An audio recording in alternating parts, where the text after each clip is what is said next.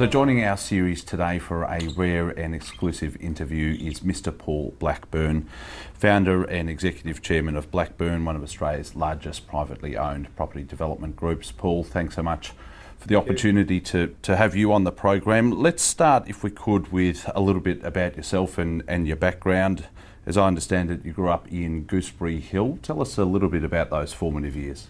Yeah, look, growing up in the hills was sort of 45 minutes from Perth, and I think my parents, both being from the country, wanted to, I guess, as close as they could get to the country, but Dad had a real estate business in West Perth, so that was his, commuted every day, probably nearly an hour, but wanted to live as close as he could to the country, so lots of trees and hills, but still part of suburbia, I guess. So yeah, no, it was a great place to bring up a family and grow up.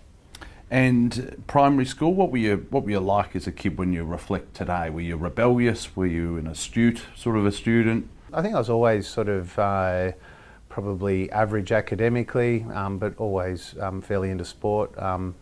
I'd say in primary school they would probably say the same as now, is very active, I would have thought. But yeah, probably a regular sort of kid academically, and probably good inclination towards sport, and yeah.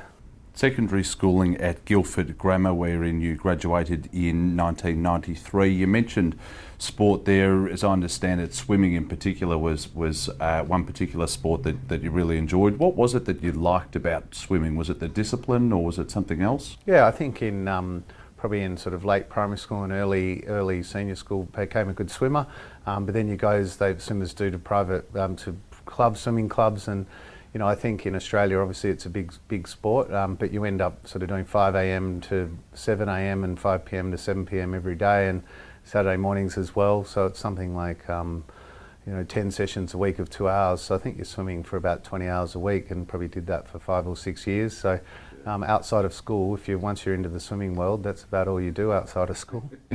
Following graduation, you enrolled in a Bachelor of Commerce degree at Murdoch University, specialising in particular in management and marketing. What prompted the decision to study at university, and then I suppose the second part of that is to study business and management? Yeah, well, I remember asking the student advisor in year 12 or year 11, what are the options on university and what do you do? And also my father, parents asking them what they thought. And I think I chose a commerce degree because it's just a good all-round training and a bit of everything. And it sort of sets you up to leave your options open in life, I guess. Whereas if you become a doctor or a lawyer or an engineer, that's kind of what you are. And I just thought it was a good all-round course to do. And both of my oldest brothers had done it as well, the same sort of thing, and just all studied business. And felt that marketing and management were the two best options of that. And I really chose Murdoch University because of its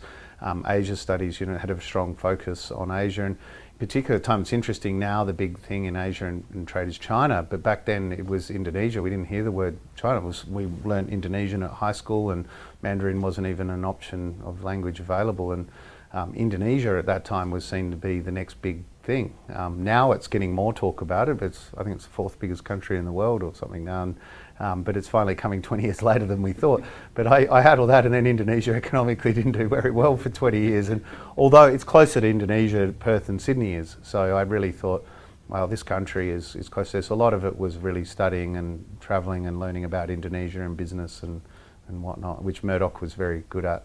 So you graduated from Murdoch University, and what came next? You did a little bit of work here, and then off you went for a number of years travelling. Tell us about that. Yeah, I mean, I think I'd heard stories from older people sort of saying, look, it's hard to do it later in life. If you're going to go see the world, do it in your 20s, and it's hard. And I really took that on board and knew that now's the time to do that, and not just about travelling and seeing, but living freely and not knowing where you're going to be next, and not having any fixed expenses and mortgages and cars and all that sort of thing. So really thought I'll take advantage of that, and I didn't really know how long it would go for.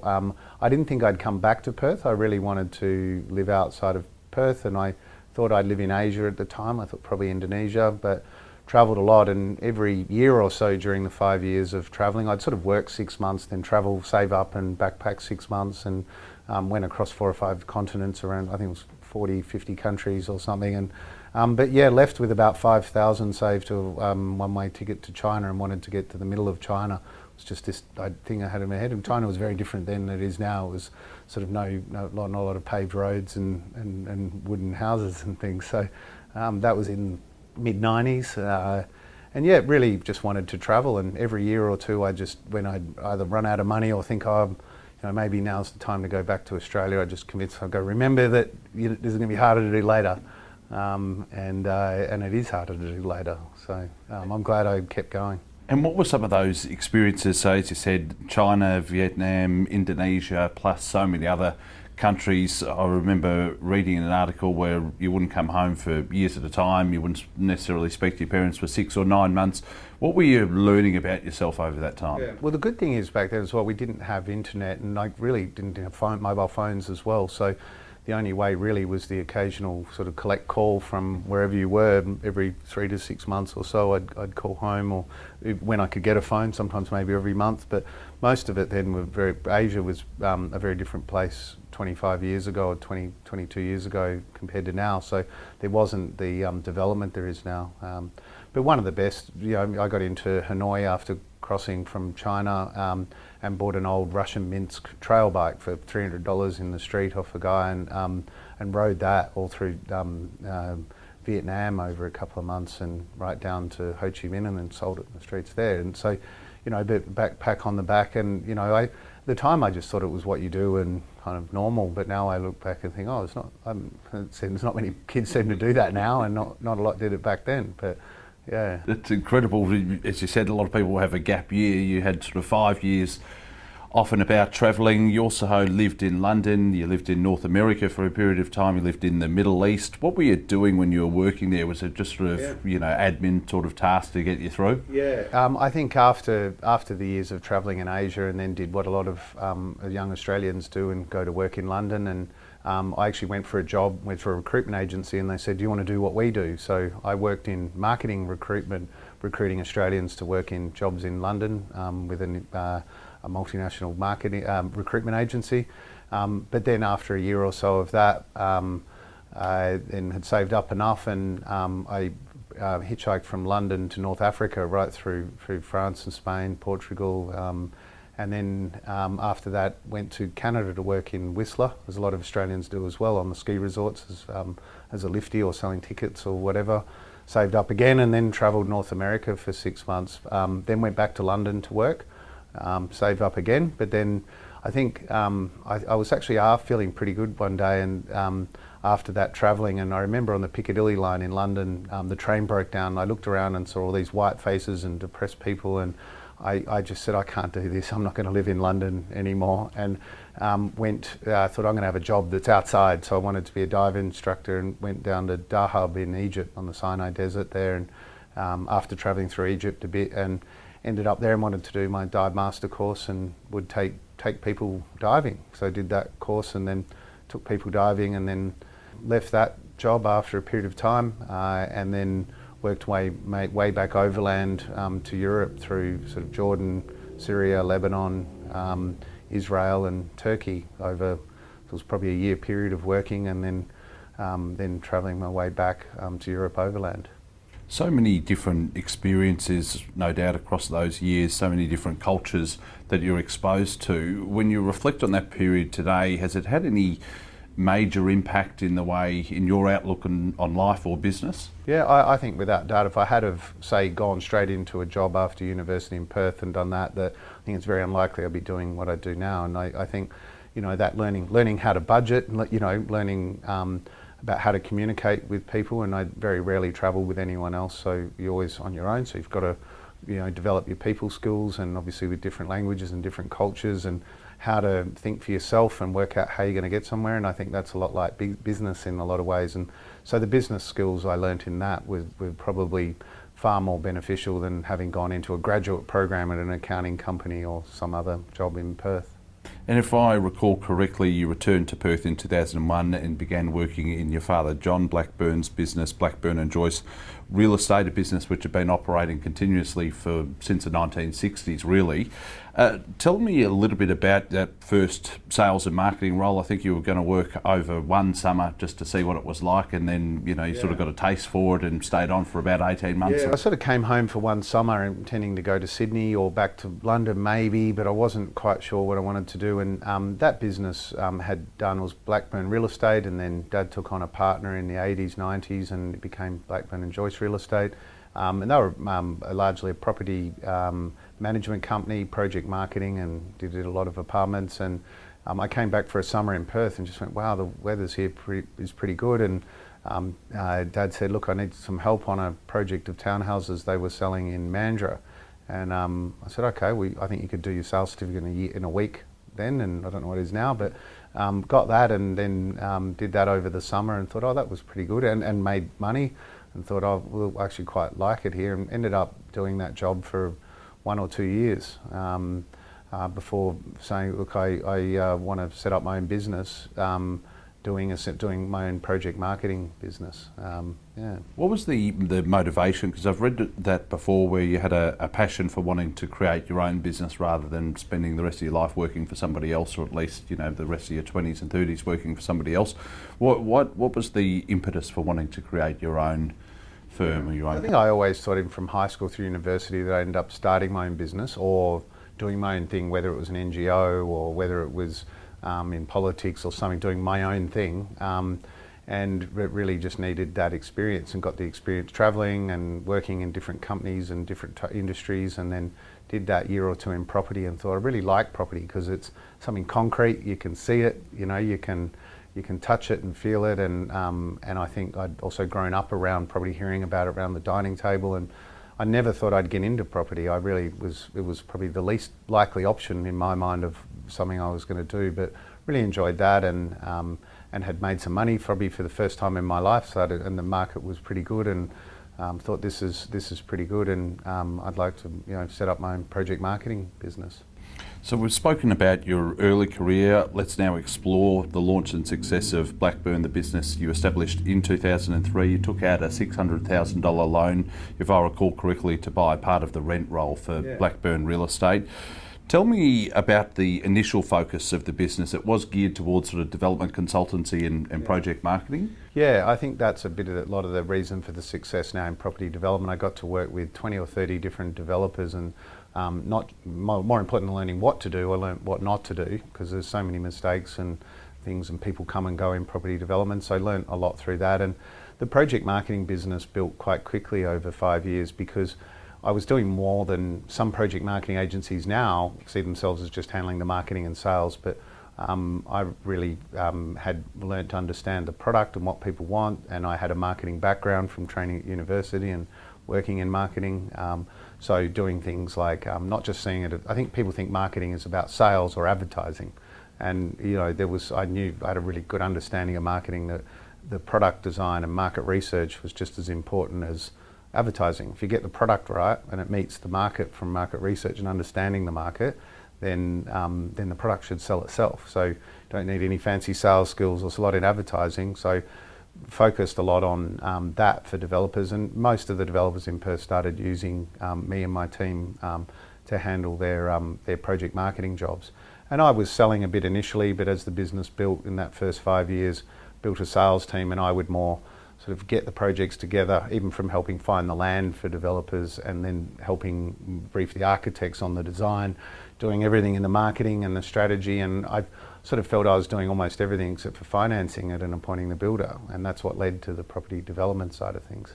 And a good time to launch the business as well, just as the economic conditions in Western Australia really took off. What sort of impact did that have? Yeah, I mean, it was that sort of thing. Although you've got to work hard and have some training, whatever, 50% of, I think, of anyone in success in life, whatever it is luck. And it was a good time to start a business. And 2003 to 2006, that first 3 years, the market just got stronger and stronger in Perth, and we were selling out projects of, say, 100 apartments, and we'd sell them in 3 months and for developers, and obviously that was quite profitable, and that's what gave me the initial capital to start being able to buy development sites in sort of after 5 years of doing that.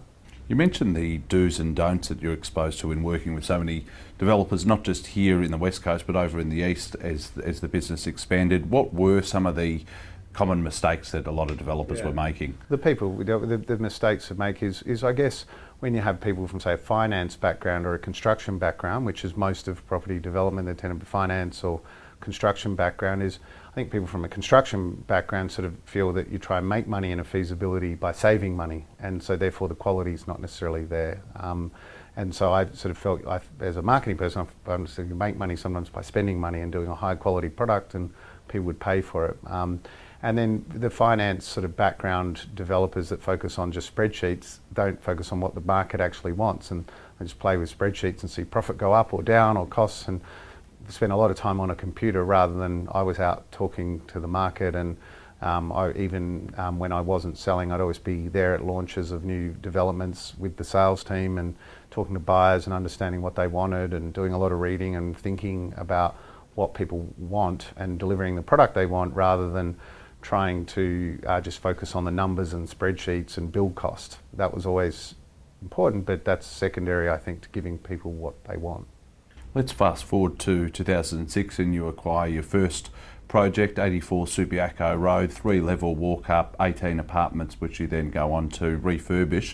Tell me about that transition into working for other developers, into becoming a developer or an investor yourself. Yeah, look, that first few projects was really 80% of the sales in the project marketing business was for other developers, and I sort of did that small one of 18, and that one had a year or two to settle, but I got possession before settlement on my first one, and we refurbished them, and luckily the market had gone up a lot by the time we went to sell them a year or two later, so that gave a good profit to be able to then reinvest in another block of land. And but generally the philosophy is just do one at a time initially, and that's where a lot of people go wrong as well, is trying to do too much at once. And I always thought, no, I won't do it unless I can just buy the land myself and provide the equity myself, and just do one at a time. And then as the equity built, I then changed the philosophy, which we have now. Still, I'm very rigid on it. We only do one a year, and just don't try and do too much, and don't grow too big too quick. And I think if you've got the equity to buy the land and a bit more to get it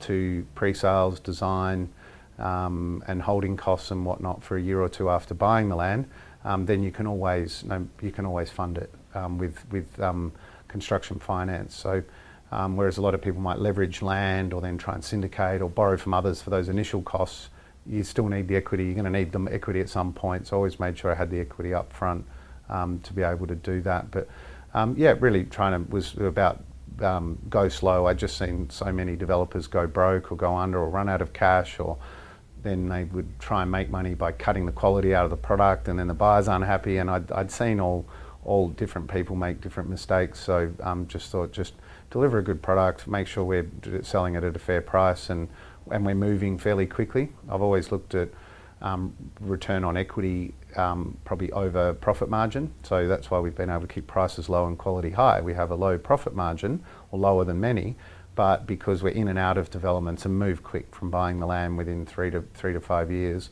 get in and out. And when land sits there for years, it's just very hard to get a viable return on the equity that's invested. So business is performing strongly, market conditions are strong, and then GFC hits in latter part of 07 and into 2008. What impact did that have on the market, broadly speaking, but then what opportunities did it throw up for you? Yeah, the interesting thing is I've always tried to be counter-cyclical. I wasn't very good at much at high school and university academically, but one thing I did understand was economics and supply and demand and market cycles, and had a good feeling for that. So I always thought just, buy in the low, sell in the high, that sort of philosophy. So, but when the GFC hit, a bit like COVID in WA, if we didn't watch the news, we wouldn't have known how it was happening. But the benefit was interest rates, I think, were 7 or 8% for development finance pre-GFC, and when they dropped rates, that just stimulated the market. They had so much room to move in dropping rates. It just really, really made the market take off. But a lot of developers either had the wrong product and got the wrong thing, and did go under, or they had the wrong structure, and building prices went up a lot in 07. People had sold in 06 and then couldn't build them in 07. And that time I was just starting my own developments, but we also had the benefit of getting paid on a lot of developments we did. But I just saw developments not go ahead that we'd been working on for other developers. And I just thought, you know what, I can't take the risk of other developers anymore. We can do all this work and not get paid. So let's focus on starting to do our own projects. And over 5 years, it sort of morphed into just doing our own developments. I want to ask you about that because from the outside looking in, it looks like there was 2 iterations of the business. There was that first 5 or 6 year period where there was a lot of development consultancy services going on and a lot of project marketing services. But then post GFC, you morphed into more of a bona fide property development group yourself. I think you had 100 staff at one point and 8 divisions and operating in all different states. And even I think international expansion was spoken about.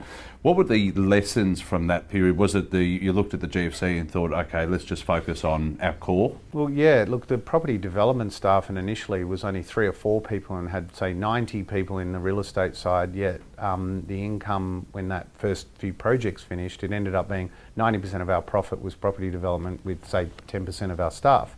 And I, just went, this is crazy. It's like business 101 that look at where you're making. We had all sorts of divisions. We had investment sales divisions, we had financial planning, I had finance broking, strata management. We're up to 5,000 apartments we strata managed.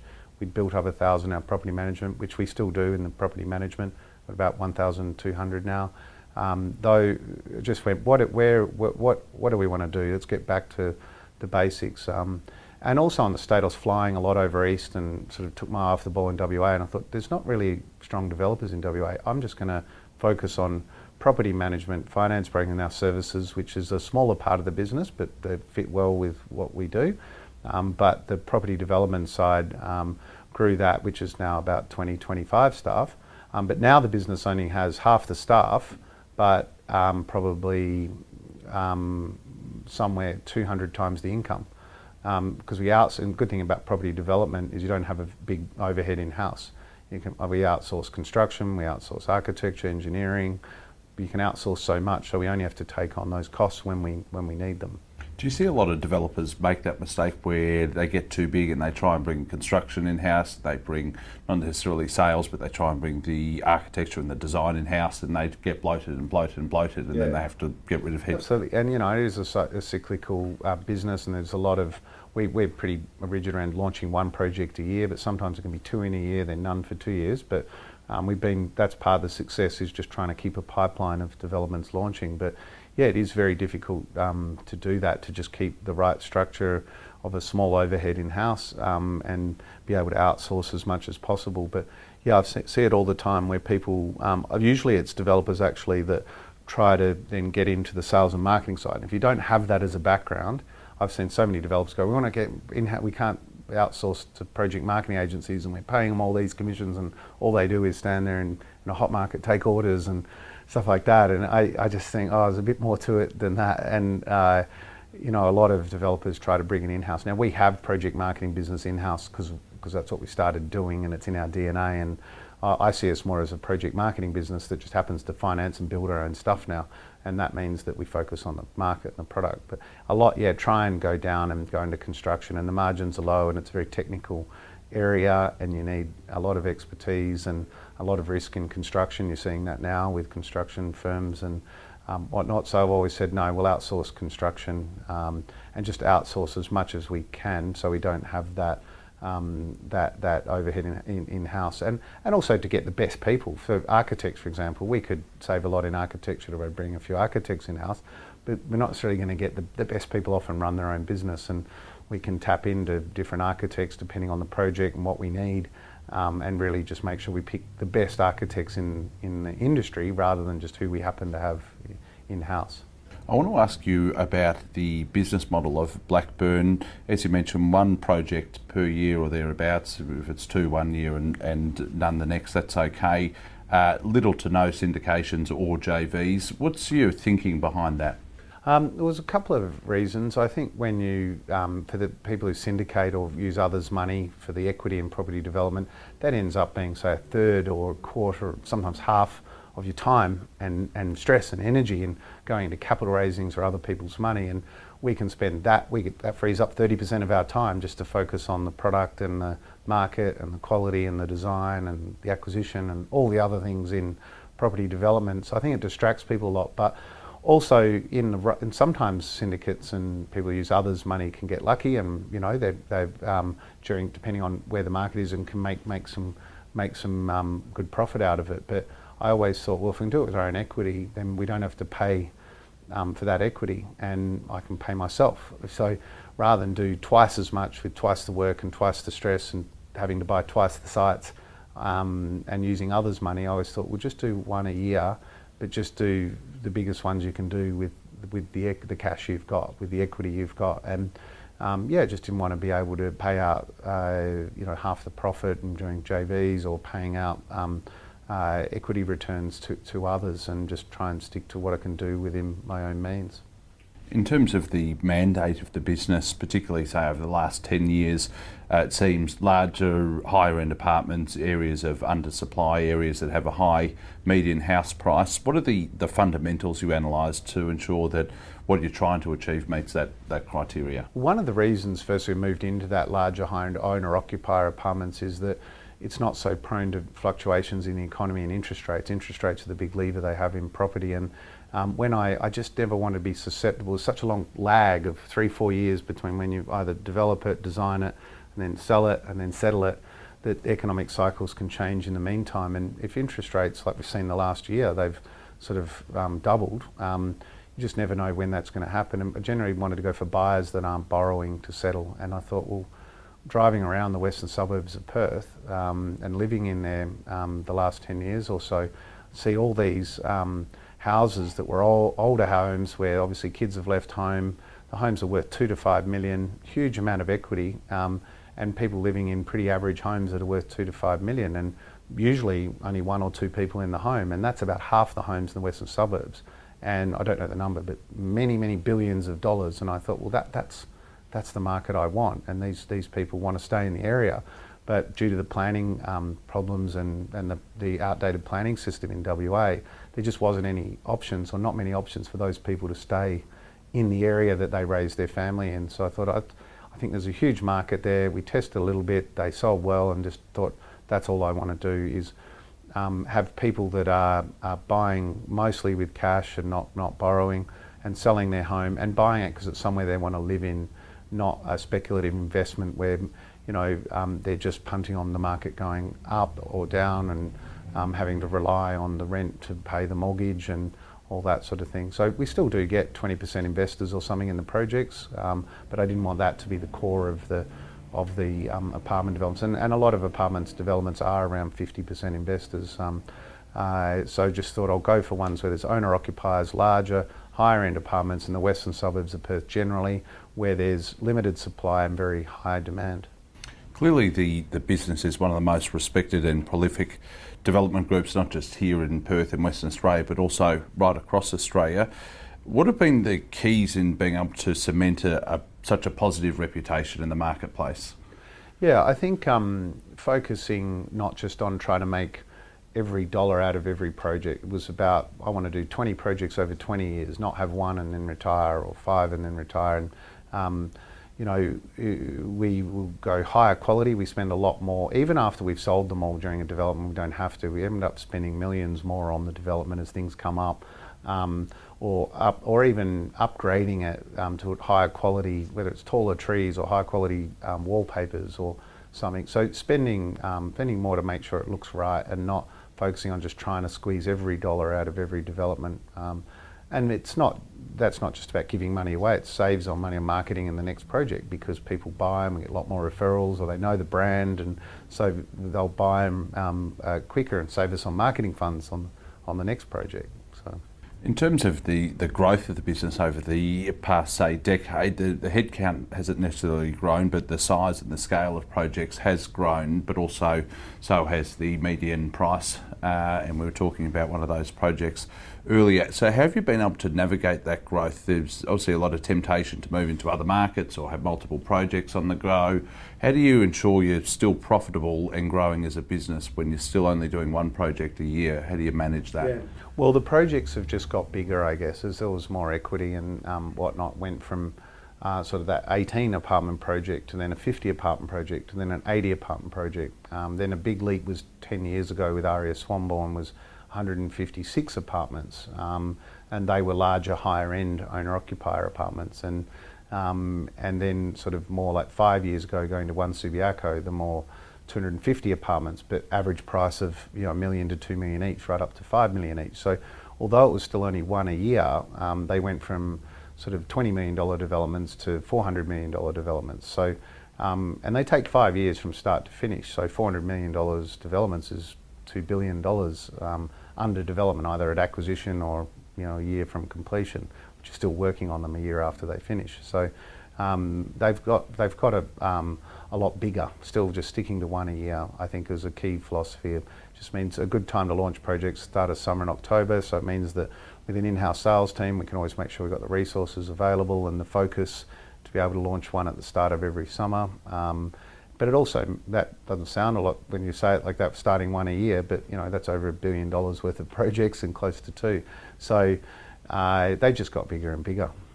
I'm always interested in the risk equation as well, and you sort of mentioned it throughout the interview so far, but how do you define and manage risk in the space that you play in? I think there's probably only one other or a handful of others, quite a lot at the lower end, at the smaller scale, but only a handful in the space that you play. How do you manage risk and ensure that you're not over leveraged or that you're not taking on something that's too big for the team? Yeah. Well, I think one, as a sort of younger person, a growing business as well, I always had the philosophy, maybe my father sort of hammered that into me, is never have debt on things like your home. I've tried to not have debt on my home, pay that off as quick as you can, not have debt on cars or boats, or don't live beyond your means, I guess. And that's what a lot of people, sort of younger developers particularly, will settle one or two projects and go and buy a Ferrari or something, and suddenly they're leveraged up on everything, and then the market inevitably doesn't go as well. Now we've had a good run, and I haven't had loss-making projects, but generally just tried to live within my means and just make sure we can do it with our own equity, and just do that. Start one a year. Initially, it was only do one at a time, so one every 2 or 3 years, and then started doing one a year. So just living within your means and focusing on the project. We spend a lot of time in our monthly board meetings and monthly project control group meetings on risk management. We have risk management charts and talk about everything. Every possible risk gets a lot of time analysed on that, and how do we mitigate that risk, and what can we do to protect against that risk. And that's that's why there's not a lot of competition in apartment development in Perth. There's not a lot around, because it is a risky thing. But when it's what you do, and you've got expertise in it, and you've got the capital, that's why it's a good place for me to be in that there's not a lot of competition, strong demand. We really know what we're doing. We've got the equity to do it, and we focus heavily on risk management and just always looking at what could go wrong and how do we mitigate against that risk. I want to ask you about the importance of team. I know you're really big on having a culture and having the best people as possible inside the business, and having a really solid working environment. How important is that to success? Well, I think it's everything. I mean, I couldn't do over $1 billion worth of projects on my own, and the team I see is not just our internal team of 50 people, it's the external team as well, and the people who work with our architects and builders. And I think on every day a week, on average, they say there's about 500 people working for us, sometimes 1,000, sometimes 100, but depending on what stage projects are at, there's about 500 people, and I see them all as part of the team. So we've always ensured that, particularly with contractors, that people get paid on time, that we don't always go for the cheapest, we go for the best and pay people well, externally as consultants, but also internally. And just had a philosophy of making sure we get the right people in the industry, and pay is usually second on people's scale of who they work for. So although we do pay in the higher end for the roles, just try and make sure people have a culture and other team members that they want to work within. And it's very much been a sort of work hard, play hard culture, and that the types of people that we attract really want to work hard, but also want to work on the best projects, but also have a good time doing it. And that's the perfect world. Doesn't always work like that. There's bad times and good times, and culture goes up and down over times. But I think we've certainly had a lot of long-term staff. Most of the people that we have in our developments team been here for 10 years or so. So having that long-term experience and people that stay long-term and make sure we recruit, train and retain the best people in the industry is really important. And so yeah, not just giving people a good place to work and paying them well, but I think making sure they can work on great projects, and a lot of the people here would rate that right up there on top of sort of pay and just the work environment and culture and conditions, is they get to work on these great projects. And once you've worked on some of these $300-400 million projects and they win awards and they're great projects, younger property development manager can pretty much do anything after that. So I think the quality of projects really helps. Are you doing anything differently today than what you were doing 10 years ago? Not necessarily in the size and scope of the projects, but is there anything you know now that you wish you knew 5-10 years ago? I think we're doing a lot more of the risk management. The side of it, as the projects get bigger, is related to bigger projects, but the risk management side of things, and particularly spending more time on financials and what if analysis and things like that. When you're talking about bigger projects, there's bigger numbers involved.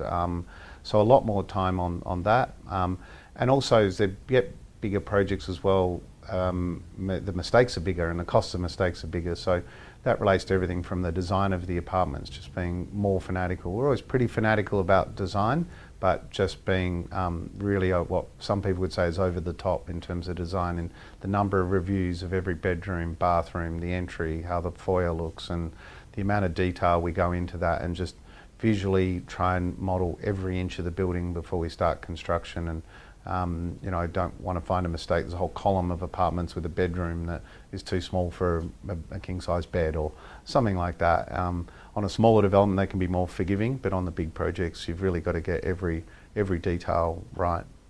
As you know, a lot of people try to deploy that approach now. It's very fashionable to be obsessive of detail, but yourself and some of the other more experienced developers have been really concerned about that for a long time. What drives where do you get the inspiration or the motivation to be that obsessive over the finer details? I think it comes from also having spent that 5 years working for other developers, where often the reality wouldn't be as good as the dream. And when we're selling off the plan, you're selling something that doesn't exist, we try and make sure the reality is better than the dream. And so designing it well, but then making sure you over-deliver or deliver on the promise of what people are expecting, particularly when it's home. This isn't just an investment property.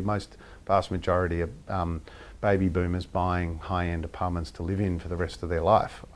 So it's a big responsibility in that you've got to get every inch of it right. And but also in property development, small mistakes in design are very unforgiving. If the living kitchen aren't quite big enough to put a third chair in or something like that, if it's still for sale at completion, that can really affect your price. So we've just got to make sure we get every little detail right. But I also enjoy the detail, and we don't just leave it to the architects or the interior designers. We very much see ourselves as the designers that work in partnership with the architect and in partnership with the interior designers and builders and others, to make sure it's not just saying, oh, we're just a development manager and we just, my job is just to get all these other people that are good at this stuff, and I just sort of appoint people, pay them and manage them, which is how a lot of property development works, in saying, no, we take responsibility for this design and thinking through every detail of the design.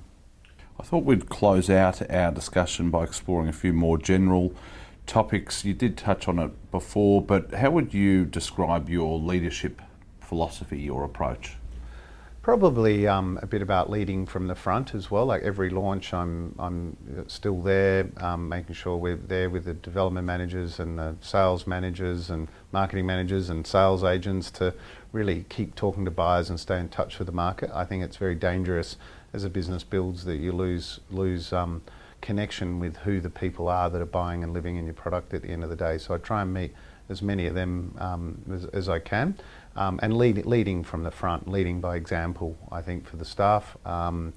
Being quite hands-on, I guess. But as a business has grown, weighing that up against also knowing there's a big business and ensuring recruit and retain the best people, and then giving them a lot of autonomy to get on with their job. And I've spoken to other private developers, and I don't see invoices, and I haven't for years, for example, but I'll approve a budget at the start of a project. And I give the power to the development directors to even accept contracts on my behalf with the power of attorney, and getting good people and then giving them the autonomy and the power to make decisions and run the project as their own. But weighing that up against also having reports in place that ensure that I know a lot about what's going on, and also have approved annual budgets, say, for them to work within, and then let them get on with working within those budgets. What motivates you each day? You don't need to work, you could retire or you could sell the business if you wanted to, you're still so young. What motivates you to come into work every day? Is it wanting to build a legacy or is it something else? Yeah, thought about it a lot the last 5 years. I guess I really enjoy the projects, and I think I wouldn't be doing it if I was just doing, say, house and land packages or a smaller development. I probably would be doing something else, but these big projects, I've really enjoyed them the last five to 10 years, and where you're $200 to $400 million developments, transforming town centres, projects that are going to be around for 100 years. They're award-winning projects, a lot of them, and changing people's lives. And I thought I'll do that, and we brought on more senior people and retained a lot of people and brought on more staff, so there's less pressure on me every day to look at every detail, so I can enjoy it more. But also we've now got the systems in place where I can know what's going on, use my experience and value add without being over every detail, which I've quite enjoyed. And I enjoy the team I work with. We've got a great team internally, and I enjoy working with the best architects and all that, but just don't necessarily want to be involved in every detail. And we'll do that more and more so over the next 5 years, and sort of still knowing what's going on and not getting too removed from the market and the operations, but know what's going on through good reporting and accurate reporting and meeting procedures around meetings and whatnot, but not having to run every detail. But yeah, I think they're just legacy projects that will be around in Perth for a long time, and really transforming the landscape in Perth. Was only 15% to 20% of people living in apartments, and that is on its way to doubling. So it's going to be 30 to 40%. And I think there's still huge demand. There's a huge undersupply of larger, higher end quality apartments in Perth, and there's very little competition, very few other projects delivering what we do. So I still see we've got, as far as I can see, it's probably 5 years. Anything beyond that's probably a guess, but I think the next 5 years in this market of larger, higher end apartments around the western suburbs is going to be a great area to be in, with a lot of demand and not a lot of competition. So, but I still want to take more time to travel, and I've got young kids now, so I want to spend more time with them. So hopefully, being able to spend less time on the detail on every project and less hours working on each development, and more on family and travel and myself, hopefully. You're still an avid traveller, as we just heard, particularly to Asia and to the Middle East and countries in and around those regions. What do you enjoy so much about travelling? Obviously you're doing it a little bit differently now with the family. Do you get a lot of inspiration that you then bring back into a work context when you travel? Or over the last sort of 6 months I've spent a bit of time in North America and Europe as well, and staying in different hotels gives a lot of good design ideas. A lot of the best hotels have a lot of the best ideas, whether it's lighting, or I get a picture of how they do LEDs, or the type of furniture they're using, or the wallpaper, and it's a great way to be able to get inspiration and talking to different people. But when I am in Perth, which is probably about 9 months of the year, I'm working so hard when I'm here that I try to fit in 12 months of work in that 9 months, so I can sort of travel for 3 months. But I'm also, while I'm travelling, still working. I'll often email ahead and call ahead and meet other developers that are doing similar projects, or architects or builders, and get ideas from them. So pretty much every day, in a way, work and life are very integrated. So I'll always try and pick the brains of the best property developers and architects in every city I go to, and try and get ideas that I can bring back to Perth. But that also gives me the ability to sort of get perspective and get out of the office and come back and apply those ideas, but also have a break. I wouldn't be able to work at the pace I do when I'm in Perth for more than 9 months of the year. I don't think anyone could. So it's just the way I'm built, that when I'm here, I'm working really hard, and then therefore I need to travel about 3 months of the year. It must be said that outside of your business interests, you're also, alongside your family, heavily involved in a number of charitable causes. In particular, you're the co-founder of the Cambodian Children's Fund, the Child Protection Unit in particular. What do you find so rewarding about being involved in charity and philanthropic causes? Yeah, I think it probably started when I was backpacking sort of 20 years ago in Asia, and I had no money, and particularly areas around Asia, and in particular Cambodia, was sort of coming out of that Khmer Rouge era. 25, 30, 35 years ago, and thought if I ever have any money, this is where I want to do something. And although we're doing a lot of different things now, and not as involved in the child protection unit now, but when it started about 10 years ago, I saw a thing on Australian Story, I think it was, and that just sort of reminded me of what I promised myself I'd do, and the business had just started becoming quite profitable, and was getting bigger and building, and thought, okay, well, if I'm going to do something, this is the first good step in doing something else besides just investing money in projects and business, and invested in that as a startup. And I contacted the founder of the Cambodian Children's Fund and said, I don't really want to just give money to someone. I want to set up my own thing in partnership with you. You know, you're on the ground there. You've got some people, and let's set up something different. And one of the gaps when the country had fallen apart as much as Cambodia had, great people, but the systems of government were just pretty dysfunctional, and so therefore things like crimes against children, and there was murder, rape, or sexual abuse, and all those things aren't necessarily investigated as much, particularly as in children. If there's a country where there was corruption or bribery, and it tends to be something where there's not a lot of money in investigating those things for police. So we employed a couple of ex-Australian federal police officer, and we got some Cambodian police on secondment from the Cambodian government, and set up the Child Protection Unit 5 or 10 years ago. And that was really about complementing and working with the Cambodian government to make sure that crimes against children were investigated properly, and that the perpetrators were brought to justice. So, and I was just involved in helping provide the funding to set it up, and part of the board there, and that's been up and running for 5 or 10 years now. And the team that are running it up there now is self-sufficient, and it's really something that's grown and looking after itself now. That's a magnificent achievement. I thought we would close out our discussion with all that you've achieved so far. Are there any other sectors, industries or businesses that you see opportunity for growth in or investment in outside of property in the future? Yeah, it's a hard one in that, we've been investing the last few years and learning about funds and equities, but I don't know much about it. But I thought the great way to start is when the COVID crash happened a couple of years ago, I thought, well, I'll try this equities thing then, and that's done okay.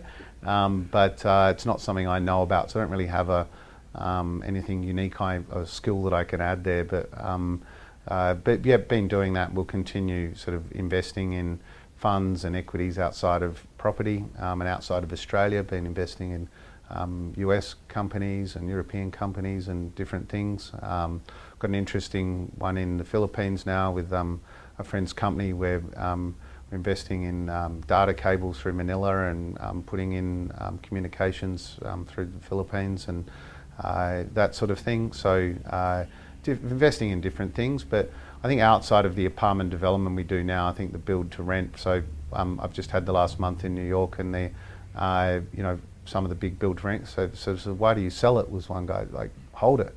And I said, well, okay, I've got to rethink about how we don't sell anything, and just hold them. And so I'm working on that at the moment, and we will be doing it at some point. I've just got to find the right time on the build to rent. It's a completely different model. Just because it's apartments doesn't mean it's got anything to do with what we do now, and sort of selling and developing apartments in the larger, higher end stuff. It's a completely different market. So I think I've worked out most of it, and just got to decide when we're going to do it. Paul Blackburne, pleasure having you on the program, and a credit to all that you've achieved and all that you've succeeded with over the years. Thanks so much for your time. Thanks very much.